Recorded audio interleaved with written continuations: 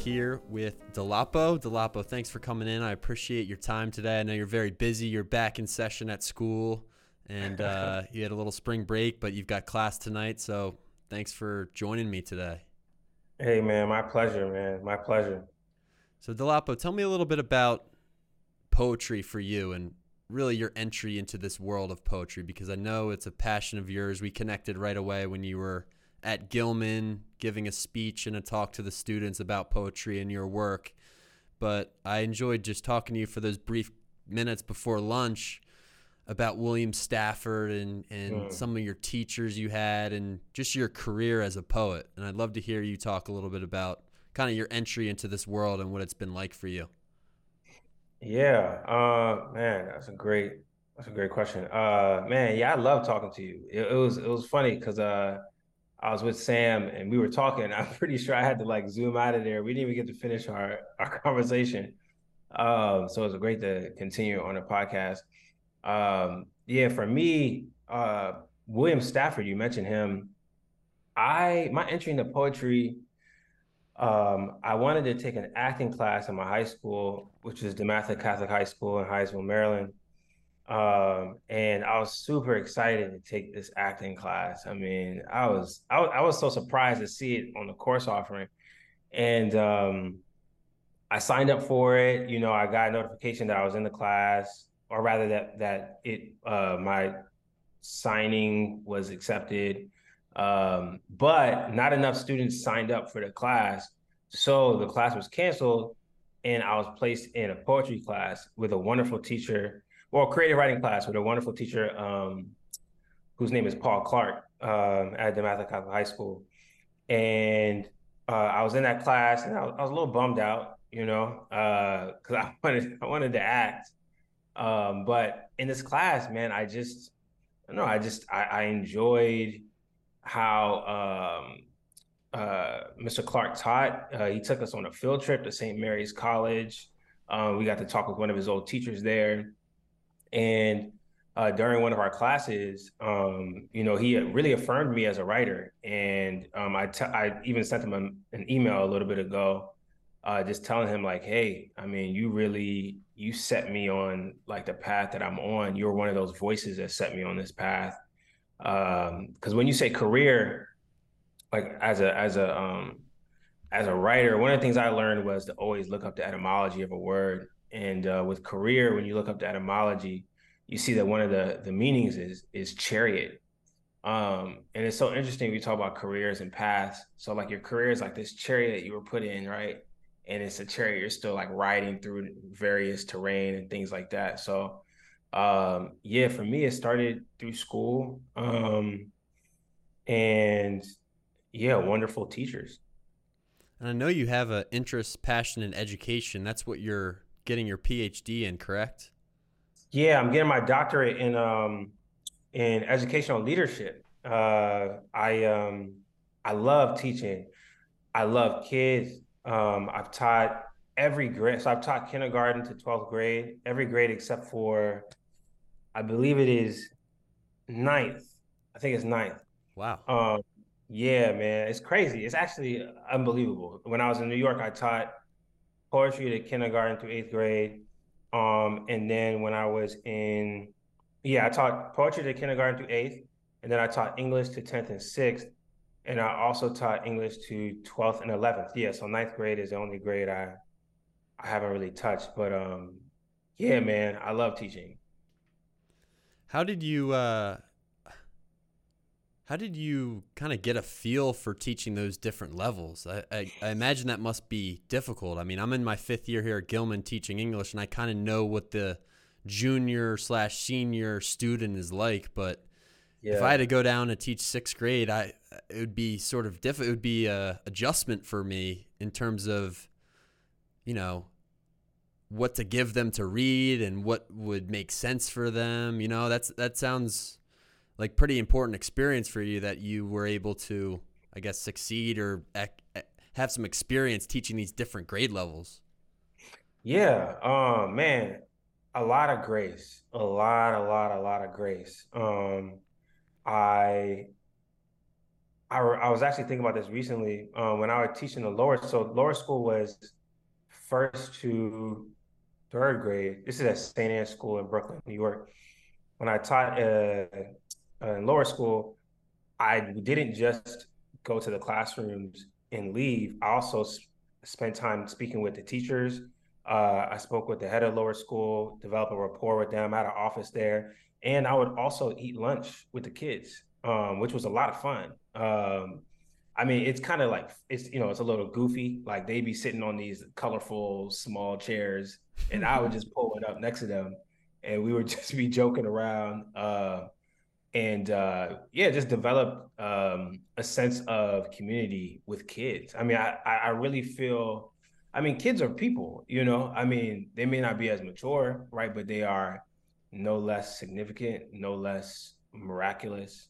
So a huge part of what made it easy for me was my connection with the actual kids at the lowest level. Mm-hmm. Because for St. Anne's School, the way I like to describe it is that school for like for a lot of schools, like sports is a huge thing, and sometimes like there might be a game going on during school and people might go to the game or we might be in like a playoff situation and on the weekends people are all out for it. At St. Anne's, it was like that with the arts, so the poetry teacher uh I mean taught I would say K through third grade, poetry was mandatory. And then fourth through eighth grade, there were workshops for middle school students. So I taught middle school students and the what was it called? It was called the middle school and the man, I forget the name of it, but we would have a class from like fourth to eighth graders in a workshop together, which is an Oh, that's cool. crazy. Yeah, I know, right? But it seems like, man, how would that even work? But you put people in pods, you give people different assignments. The younger kids would be so excited to be with the big kids, and the big kids would, sort of take kids under their wings. We played games. So I think a lot of what I was able to a lot of the enjoyment came and a lot of the ease came from like the kids themselves. And I think just like a love of children that I inherited from my mother. Um, yeah, but I will say this. I can't say my favorite. This is a recording, so I can't say what my favorite was. But there were times when I was with the older kids who I adored. Mm-hmm. But the older you get, sort of like the more self-conscious you are, Yep.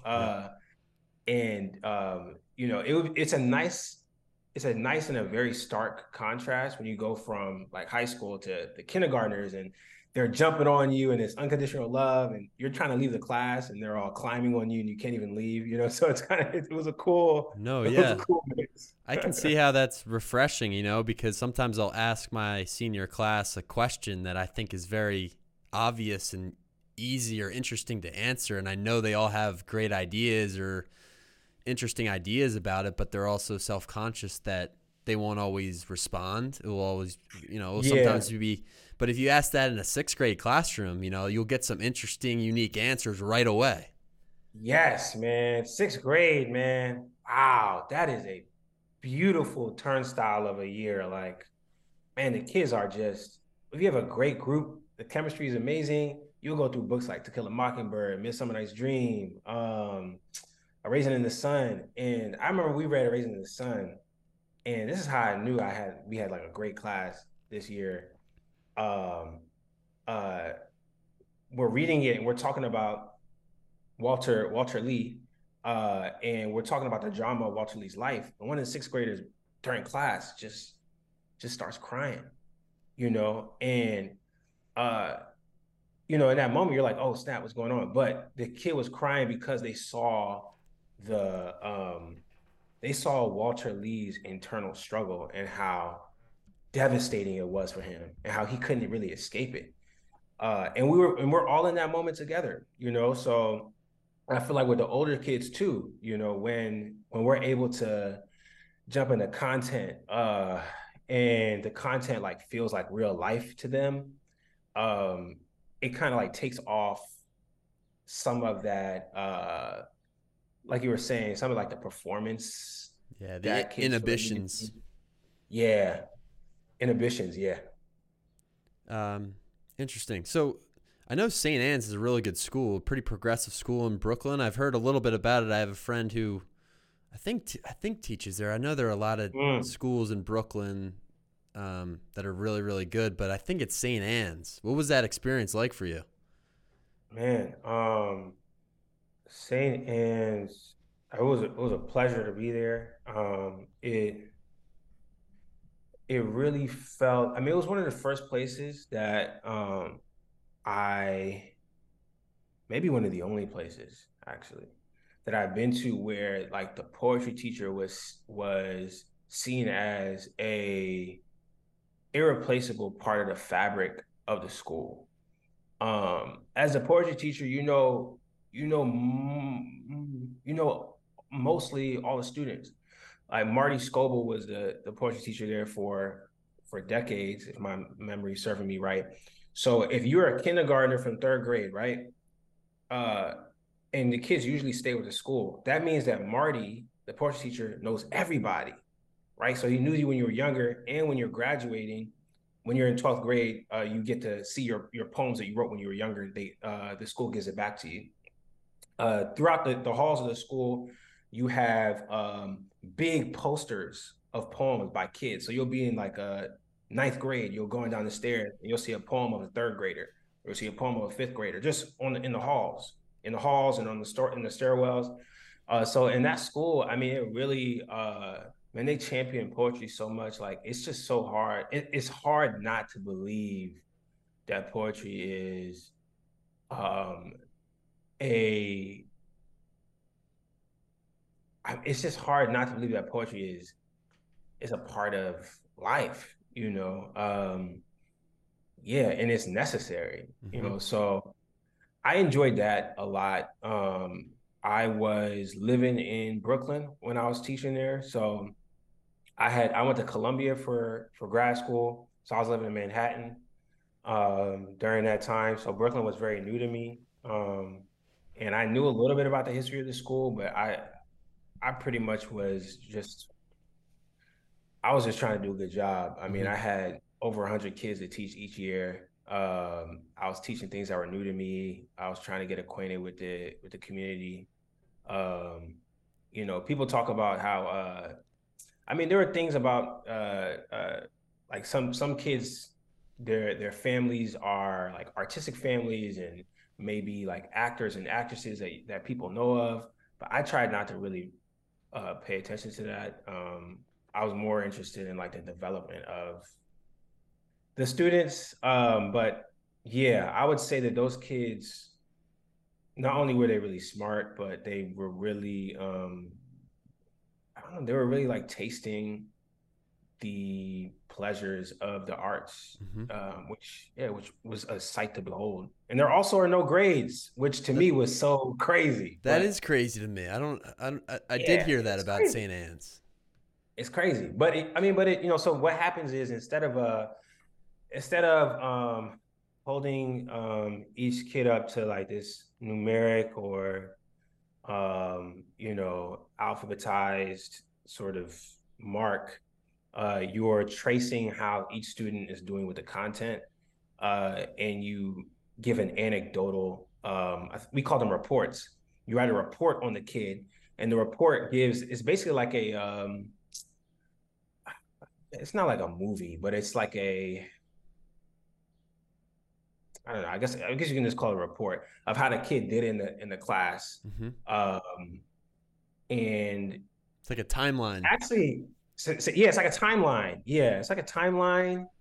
Yeah, it's like a timeline, but it's actually harder than grading, I would actually say, because you can't just say, "Oh, hey, this he got an 84 or she got a 96 or this person got this."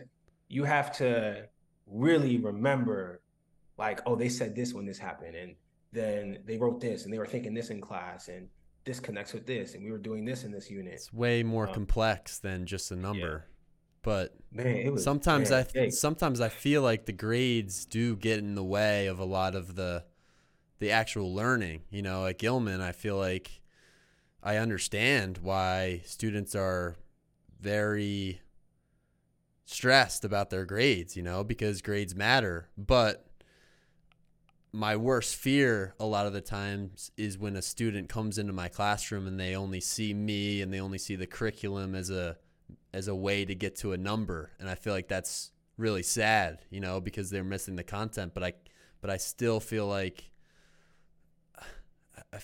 a grade helps you, acknowledge where the student actually is, and it's a much easier system. It's messy. It's very, very hard to strike a balance between the two, qualitative and quantitative measurements. Yeah. One of the things in St. Anne's mission statement that really always struck me was um, they really believed that the kids had something innate, that it was our jobs as teachers to help the kids develop. It was our job as teachers to, what's the word I'm looking for? Like facilitate a learning environment where that innate gift that the kid has can flourish. Mm-hmm. And I thought that was beautiful. I mean, I think that's very true. I mean, I don't think you have to be a St. Anne's for that to be true for you. I think in general, that each person is uniquely gifted. And there's a pleasure in teaching a student towards them realizing their inherent gifts. I mean, that's incredible. Like, you still need to develop skills, of course, right? 100%. And you should be maturing 100%. And then there are different like curricular things that we make sure happens in various departments and disciplines. But I appreciate that so much, Jake, man. I really wished that, students who came from backgrounds that weren't as, let's say, privileged, say that. I wish they had that experience too. Mm-hmm. I wish they had an experience where they didn't have the pressure to add a number or a letter to their identity so that they could be seen as significant or important or worthwhile, Yeah. Yeah, sometimes I like to, in my English classes, I really like to try to get to know each of the students and what they're really passionate about, what they're into, because when we're developing skills of writing and analysis, for instance, of a book or a text, sometimes I like to take a break from the books that I'm actually giving them and asking them to read and say, oh, Dolapo, you're really interested in this movie, right? You really like this movie. You watch this movie on Friday night. Instead of doing anything else, why don't you write an analytical paper on that? Because that's a little bit more exciting for you than to write it on The Great Gatsby, right? You don't want to do that. Yeah. You're not into that, but you're into this movie. Yeah. Mm-hmm. Mm-hmm. Mm-hmm. No, that's great. I was going to ask you about, when you were saying this, I was like, I hope you give the example of what you do. Yeah, I think that's great. And then also, like, we can see a connection between the film and The Great Gatsby. I mean, I know, you and I you were talking about the movie The Menu last time.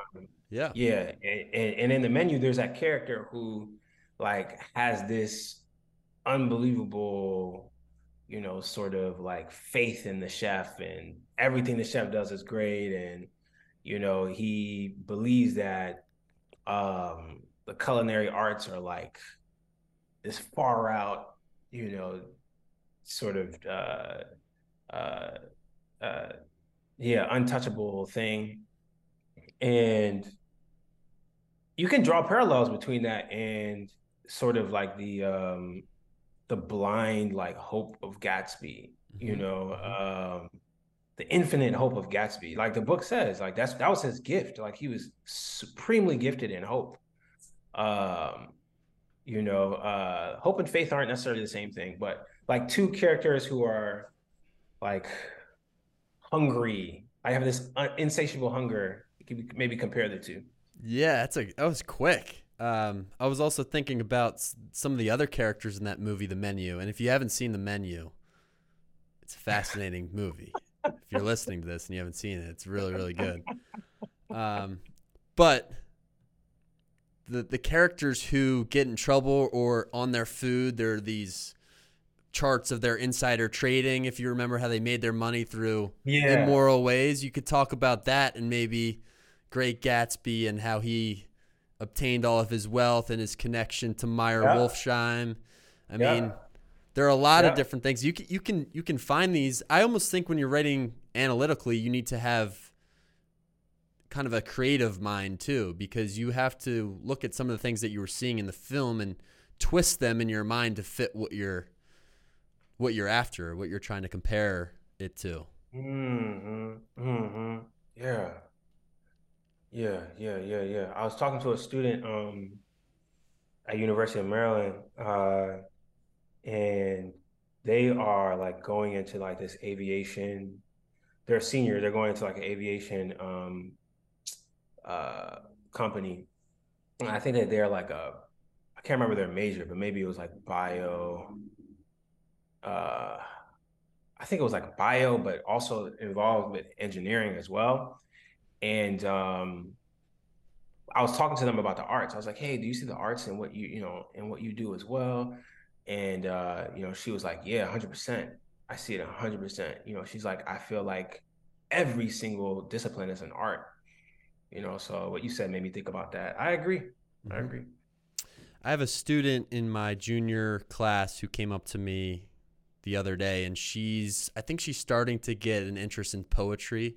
So she's Mm, liked some of the things we've read in class, and she's been asking me to send her some poems that I like just to read and get a taste for it. And she asked me, what is it that makes a poem good in my opinion? And I wow. gave her my answer, but I'm curious to hear Oh man, your you gotta share your answer, perspective. man.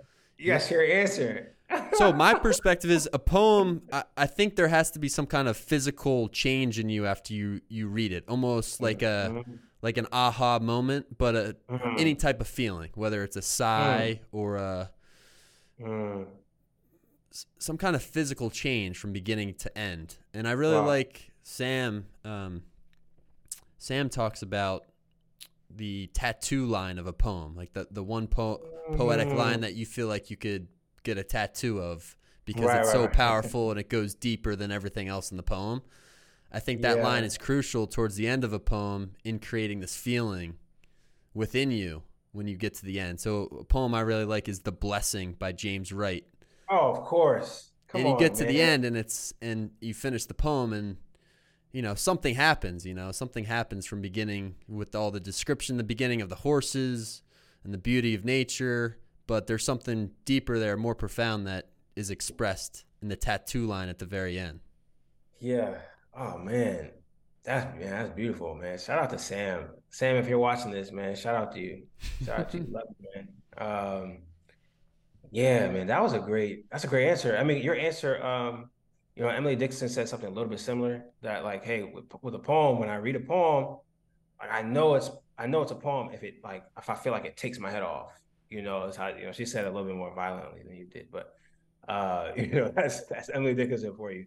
Um, the question is like, what is a good poem? How can you tell? Yeah, how do you tell? And I think she asked this question to me because some of her friends are writing poems and they're asking her for some feedback on it, and she's Mm, she's not really sure how to evaluate her friends' poems because she doesn't know what it's supposed to really do, you know. yeah, that's really good. Yeah. So, I mean, there are a couple ways of looking at it. There's like the technical side. A poet once told me sometimes the poem fails. They use the word fail, and I'm just going to use it because that's what he said. Sometimes a poem fails because we don't yet know how to achieve the technical part of the poem yet. So, he might be talking about how to make sure like your metaphor is a metaphor that isn't mixed, or making sure like the logic or the rhetoric of the poem makes sense, or making sure that the sequences say something separately and as a whole. So that's a thing too. Like that has more to do with like craft.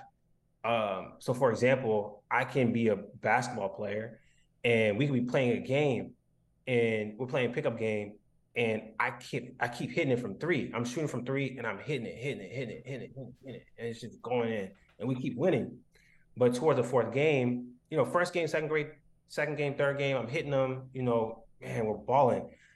And on the fourth go, we're playing, I start missing it. And I'm shooting it the same way I was shooting before, but I've just been missing it. And, we lose that game and me and you were talking and you're like, yeah, I think what it is, I think your form is good, but over time, the way you're leaning, it takes more energy out of you. So over time, you're going to start missing more. So that has to do with like mechanics. Mm-hmm. So, there's like a mechanic side to it. But I also think, Keats said, beauty is truth, or truth is beauty and beauty is truth, I believe is how he said it. I think that that's very true. I think sometimes that's what you're talking about. Like sometimes I read something, my wife and I, when we're watching movies together, sometimes I'll pause the movie because I'm like, yo, I'm never going to see this again. I'm never going to see this for the first time again. Let me say it like that. Mm-hmm. I'm never going to see it like for the first time again. And I feel like this is, I can just already tell it's bringing all kind of stuff out of me, in terms of like the beauty of the moment. So I just pause it and I just sit there, and I'm like, oh man, this is really precious. Mm-hmm. And then I press play or then I keep reading. Yeah, so I think that there's the mechanic side and then there's just like the straight beauty side. Frank O'Hara has this poem, "The Day Lady Died." Have you heard of it before? I have, I believe. I'm familiar with some of his other poems, but "The Day Lady Yeah, Died." I think I know exactly what that one is. Yeah, yeah. Who is yeah, he that talking one. about in that poem? It's talking about. I believe it is Billie Holiday. Yes. Yes, Yep. Billie Holiday, because they used to call her Lady Day. Yeah. And in the end of the poem, so the poem is Frank talking about his schedule, starting at 12:20 in New York Friday, all the things that he does, blah blah blah, and at the end, he picks up a newspaper, um, and the newspaper shows a photo of Billie Holiday, and the photo of Billie Holiday takes him back to a memory. And he says, and I'm sweating a lot by now and thinking of leaning on the John door in the 5 spot while she whispered a song along the keyboard to Mal Waldron, and everyone and I stopped breathing. Because I think that that's what you're talking about too. And what Dickinson's talking about is when you experience something and it feels like it just takes your head off. It's so beautiful. And how much more special is it when even after the moment happens, if you see something that reminds you of that moment, it just takes you back and you're like, oh man, yeah, that was so beautiful. Yeah, so poets like Frank O'Hara and Charles Bukowski, they come to mind when you say truth is beauty because they're very they talk about very mundane things, it feels like, but there's still something very unique and special about their poems. I really like how authentic their poetry is. I think that's part of it too. Mm-hmm. Mm-hmm.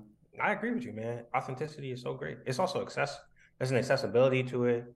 Um, yeah, because and it kind of goes to what we were talking about with the high schoolers. I think that I think that just because something is just because something is accredited or something, it doesn't mean it's the only special way, you know?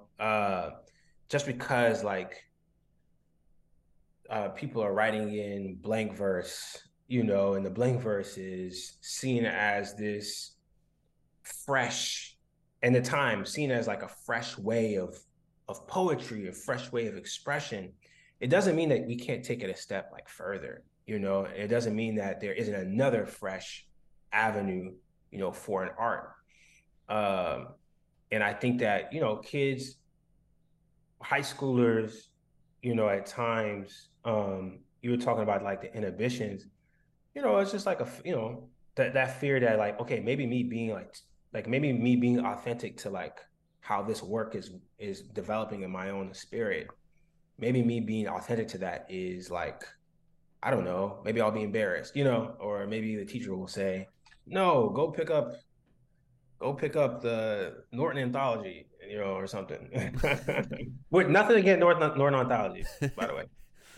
So for your own writing process, what needs to happen? Like, what do you need to do personally to write good poetry? And I really like how you were talking about basketball, you know, because that flow state is something that I've always found interesting, right? You hit every shot and something happens where you just can't miss. And do you experience times like that in your own writing where you feel like everything that you're putting down is a part of this flow state, or does your best work kind of come in waves? Man, that's a great question, man. When I was younger, I spent so much time reading about other writers and reading about their writing schedules, reading about what they did during the day, reading about their diligence. Man, I spent so much time, man, just you know, I had my own practice as well. Um, and you know, what I have found over time, I'll give you a story. So Vincent van Gogh, I think everyone is familiar with Van Gogh.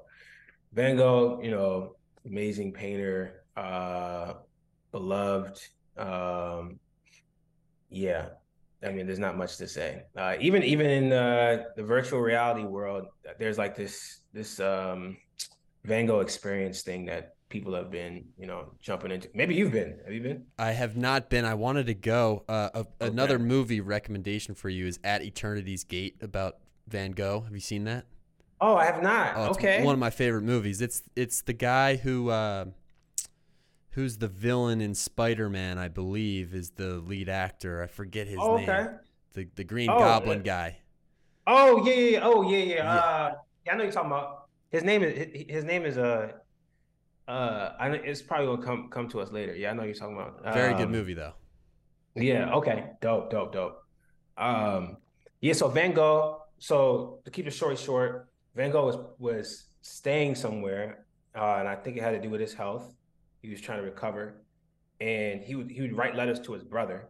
And this place where he was staying, he would go out during the day or during the night. I can't quite remember, but he would go out and would paint. He would paint the landscape, and would paint like paint various you know, versions of the landscape, maybe moving to capture one scene or another scene, etc.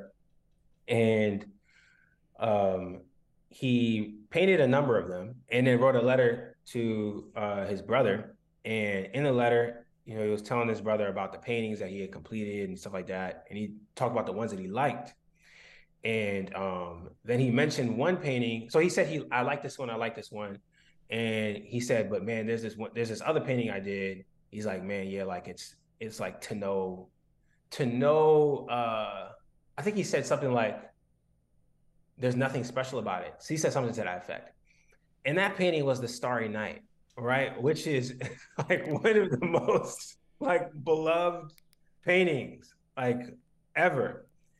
And he didn't at the time, right? He didn't really have that much of a pull towards it. So the reason why I use that example is because I feel like for me, I think that my best, I don't know, I mean, I do a lot of editing. Um, yeah, I mean, I write every week. But maybe I'll say this time around, because my second book is done, it's more like editing. You know, more like editing like a film, like, hey, we shot everything. So like now let's arrange what goes first, et cetera, et cetera. And as I'm looking through things, I'm like, hey man, listen, you don't know what the best thing is, what's gonna touch this person or whatever. Just be faithful. So for me, man, I try to be faithful. I try not to be too critical. It's not easy for sure, but uh, and then to answer the flow question, I feel like the flow comes like when you're not thinking. Like when you're writing, flow for me comes when I'm just not really thinking. I had this process when I was at University of Maryland as an undergrad, where every night before I went to bed, I had this small notepad. It couldn't be like bigger than my phone. It was like, oh, there's my wife on my look at that. I got a little photo there. So it could be any bigger than this, right? Um, and I would just write on that every night before I went to bed. I'll just write, just whatever was coming to me. Right. Yeah. And that was great because it just developed this muscle memory of just flowing, flowing, flowing, flowing. And then you come back and you edit it. Interesting. I like that. There's a Van Gogh quote that I really like. He said, and this is in the movie, he said, "A grain of madness is the best of art." And I think a grain of madness, meaning like you've got to be, there's kind of a state of subconsciousness or unconsciousness in your writing. That's why I think writing before bed. A lot of artists like Salvador Dali, he used to paint. He used to like fall asleep and then try to capture the image that he had right when he was about to fall asleep and paint that. Yeah. So the unconscious or the subconscious mind has so many fascinating aspects to it that I think work well as pieces of art, poetry, painting, all kinds of stuff. Yeah, man. Wonder is absolutely, um, I mean, it's incredibly generative. I feel like for me, wonder and catharsis are like maybe the two most generative uh um pulls for me as a writer. One of the ways I like to think of myself as a writer is I like to become a foreigner wherever I like. If I'm writing about something, I try to make myself a foreigner to that, like to that space, so that I can be open to picking up on things. I can treat them as if they're new, you know. And that is me kind of like putting myself in the place to see things as wonderful that I might see as regular. Um, that's really important, I think. And I think that kind of when you're in a state of like near sleep or in a state of, maybe not being altogether there in your head, you're a little looser, Mm-hmm. you know, and you stumble upon like special things. Yeah, I can see that. I think another thing that I wish I could do because I can't get up in the morning. It's difficult for me to get up in the morning, but a lot of people like to write and produce art in the morning because I think someone said this, that your ego is quieter. You're not thinking so much about yourself and you're just kind of flowing in that time of the day. You're not really thinking about your schedule and what you have to do. Wow. There's a lot of peace there. Yeah, you know what I think about, man? I think about uh Akhmatova a lot. You familiar? No. Um, yeah. I think sometimes when people say her name, and I think the first time I heard um, it said Akhmatova. I don't think that's actually true. Um, Anna Akhmatova was a Russian poet in the 20th century, during a time of not just unrest, but I mean, during a time where like the arts were clamped down on. There was a lot of propaganda, and she was a well-known poet, and continued writing throughout this period. And I actually want to make sure to actually want to capture. Yeah, so I know it was during the time when Stalin was in power. I'm not a historian in this in that area, but what I have knowledge of is how Akhmatova and other poets during that time, because it was essentially illegal to write anything that was not like in alignment with what the state wanted, they memorized their poems. Mm-hmm. So Akhmatova's poems would, since it can't be written down, it's in people, you know? And if you burn my house or you burn whatever, it's still living, you know, and it has what I think poetry really has the opportunity to do is uh it has a living quality, a remaining quality. And I bring up Akhmatova because man, I think about her and I'm like, man, that's real. You know, like that is very much um the human spirit enduring, um the recognition of poetry as essential and the recognition of recording as essential, you know, recording what's happening, recording how we're changing. Um, yeah, I think about Akhmatova a lot. Hmm. So some of your favorite poets, I know William Stafford Mm-hmm. is somebody who we talked about a little bit, but if I am a person and you know I'm interested in this conversation and I sort of like poetry, but I don't know where to start, who are some people, some poets, some artists that you would maybe direct me to and say start here? Yeah, These are my favorites. yeah, Pablo Neruda. Pablo Neruda, heavy, heavy, heavy, heavy. Very, very great place to start. Like the King of Wonder, amazing writer. Uh, I would say Yusef Komunyakaa, another heavy, I mean, incredible, incredible poet. Another King of Wonder. Um, I would Lee Young Lee. Um, let's see. Let's see who else would I Gwendolyn Brooks, Lucille Clifton. Oh my gosh, Gwendolyn Brooks is out of this world. I mean, out of this world. Let's see. Gwendolyn Brooks has a poem that I read with my students called, I'm just looking it up real quick. It's called Big Bessie Throws Her Son into the Street by Gwendolyn Mm. Brooks. One of Mm-hmm. my favorites. Yeah, man. Y'all should read. There's a poem called Beverly Hills, Chicago. Oh my gosh. Very good. I mean, unbelievable. Gwendolyn Brooks. I mean, I can list a bunch of people. You know, Kyle Dargan. Um,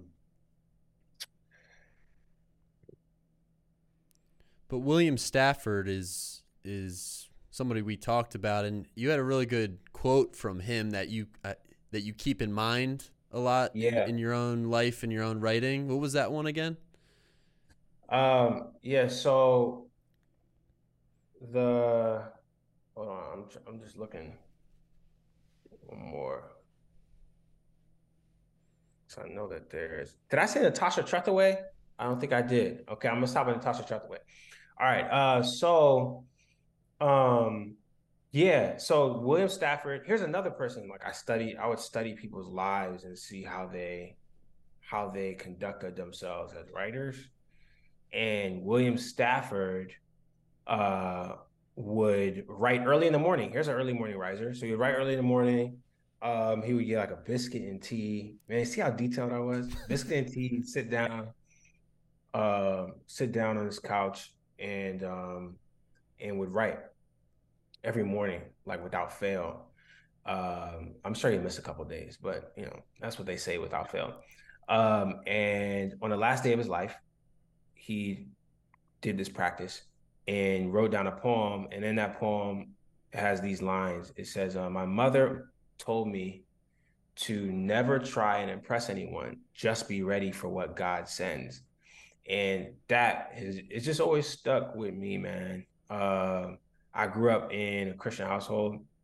I mean, faith is life. I mean, faith is a part of the fabric of humanity. I mean, it just really is. Like, you can have faith in your bank account. You know, you can have faith in your own knowledge. You can have faith in your community. You know, but yeah, my parents raised me in having faith in God. And Stafford really touched on a lot of things for me, but I found that to be like really helpful in this sense of like not performing, you know, and not like uh especially as a young person, you are so concerned with like, oh my gosh, what am I gonna do? Like, when is it gonna happen? You know, but that was important for me. Love it. Yeah. Um, so to wrap up our conversation here, Dolapo, are there a couple poems or one poem that you've written that you wouldn't mind sharing with our viewers and our listeners? Okay. Well, this one is like it's like a more creative one. Um, and this piece is based off of an interaction between a child and their father who is stationed abroad, who's enlisted. And in this instance, parts of the son's letter, all the song titles read your name, your voice over radio, the hand purple, a night bird after all its singing. Turn off the planes above your base, mines sleeping beside a colony of fire ants, dates and names torn away. After mom reads your letters, father, I hear pop, then pop, pop, pop, come home in your body. That's excellent. Yeah. That's very good. Yeah. So this is a piece, man. This is like, what year is it? 2023? This is like maybe 6 years, 7 years old. So there's actual language underneath this. Okay. I was wondering. Yeah. Yeah. Actual language underneath. So the way that this piece came about was I wrote the entire poem. So you can see I hear your voice on over radio whenever mom reads your letters. I can see the hand you pen them with, knuckles ring with teeth marks, wrists purpled like a night bird. Right, that's the first stanza. Right. Mm. I mean, I enjoy the stanza, but I just wanted to play around with it, you know, and to see what it's like when a part of the communication is erased, Yeah. you know. And I feel like distance can do that. Um, you know, distance, yeah, part of that's we throw things and they don't make it all the way, you know. So uh yeah, man, this is one of those pieces. So you could actually see, so this is how I title some of my documents. This was September 27th, 2020. Copy. So it's a copy of something I was working on. I just called it Untitled Joy. Um, and this is a note to myself. You know, so this document, so we're talking about writing. This document has 67 pages in it. Oh my gosh. And it has, you know, a ton of pieces that I've been working on over time that I've just like shelved. Um, Here I can even scroll up and see how it starts. It starts here. Don't worry about ordering, just go one by one and done. This is notes to myself, you know. And you know, I'm going through. So this piece isn't done, but it's just in fragments. And then maybe I'll highlight something that's interesting to me. And maybe I'll highlight something in a different color if it has a different, a different meaning to me. But yeah, this is a draft house right here. And you have some Yeah, other sometimes poems from other authors in there as well. I have references. Okay. I have some references. I may have another poem in here. I might. I think all of these are mine. But you'll also see, like, I'll have here's a poem called Dear Father. The night kneels at my window, it stares at me, right? And then Dear Father here, the sky begins at my windowsill. I walk the night around my room like the shadow of heaven. So it's just changed over time. Um, yeah, yeah. So that's sort of, some of the stuff that goes on. One poem I really liked when you spoke at Gilman was the one about, was it Venus? Was the art piece that you yeah, saw? man. Yeah. With the Trayvon piece here, I can pull that up. A story about the body. So this is that piece right here. And since like this audience may not have heard that reading, it's basically a piece that follows my time in Italy studying abroad after the death of Trayvon Martin, and me looking at this painting of beauty, and it's idealizing beauty through the goddess Venus, and the painting also is sort of, it's projecting a kind of vision or image of beauty. And being in Europe and walking around and being stared at and going to places and seeing sculptures of Black people as like servants, it was a lot of, yeah, it was difficult, So when I was looking at this image of beauty and I was looking at all these people stare at her, stare at this painting, and then when I leave, people are staring at me like for like a different reason, like all around the city. And with the death of Trayvon Martin, being killed by, there's that the law stand your ground law, but I mean Trayvon should still be here today. It was, man, I just had a lot of trouble, in this time. Yeah, it was very difficult. Yeah, and the poem ends, Trayvon was gone. When I leave the group, who notices the limp in my walk, the fever of light in my head, the weight of my panting? Who notices the exit wounds? Yeah. Excellent. Yeah, thank you for sharing some stuff today, Dolapo. It's Yeah, awesome. man. Yeah, man. It's a pleasure, man. Thank you for letting me share that eraser poem, man. That was fun. Really cool. I appreciate your time. Thank you very much. I hope we can get together in person sometime soon. But Yeah. thanks for being a guest on the podcast. It was cool to hear you talk about some poetry and your process and some of your influences. Yeah, man. It was a pleasure, man. Thank you so much for the opportunity. Man, um, I'm really touched, by how you care for your students, but also just how open you are as a person, man. So thank you so much. Of course. Appreciate it. Thank you. Yeah. I'll see you Awesome. soon. See you, man. See you later.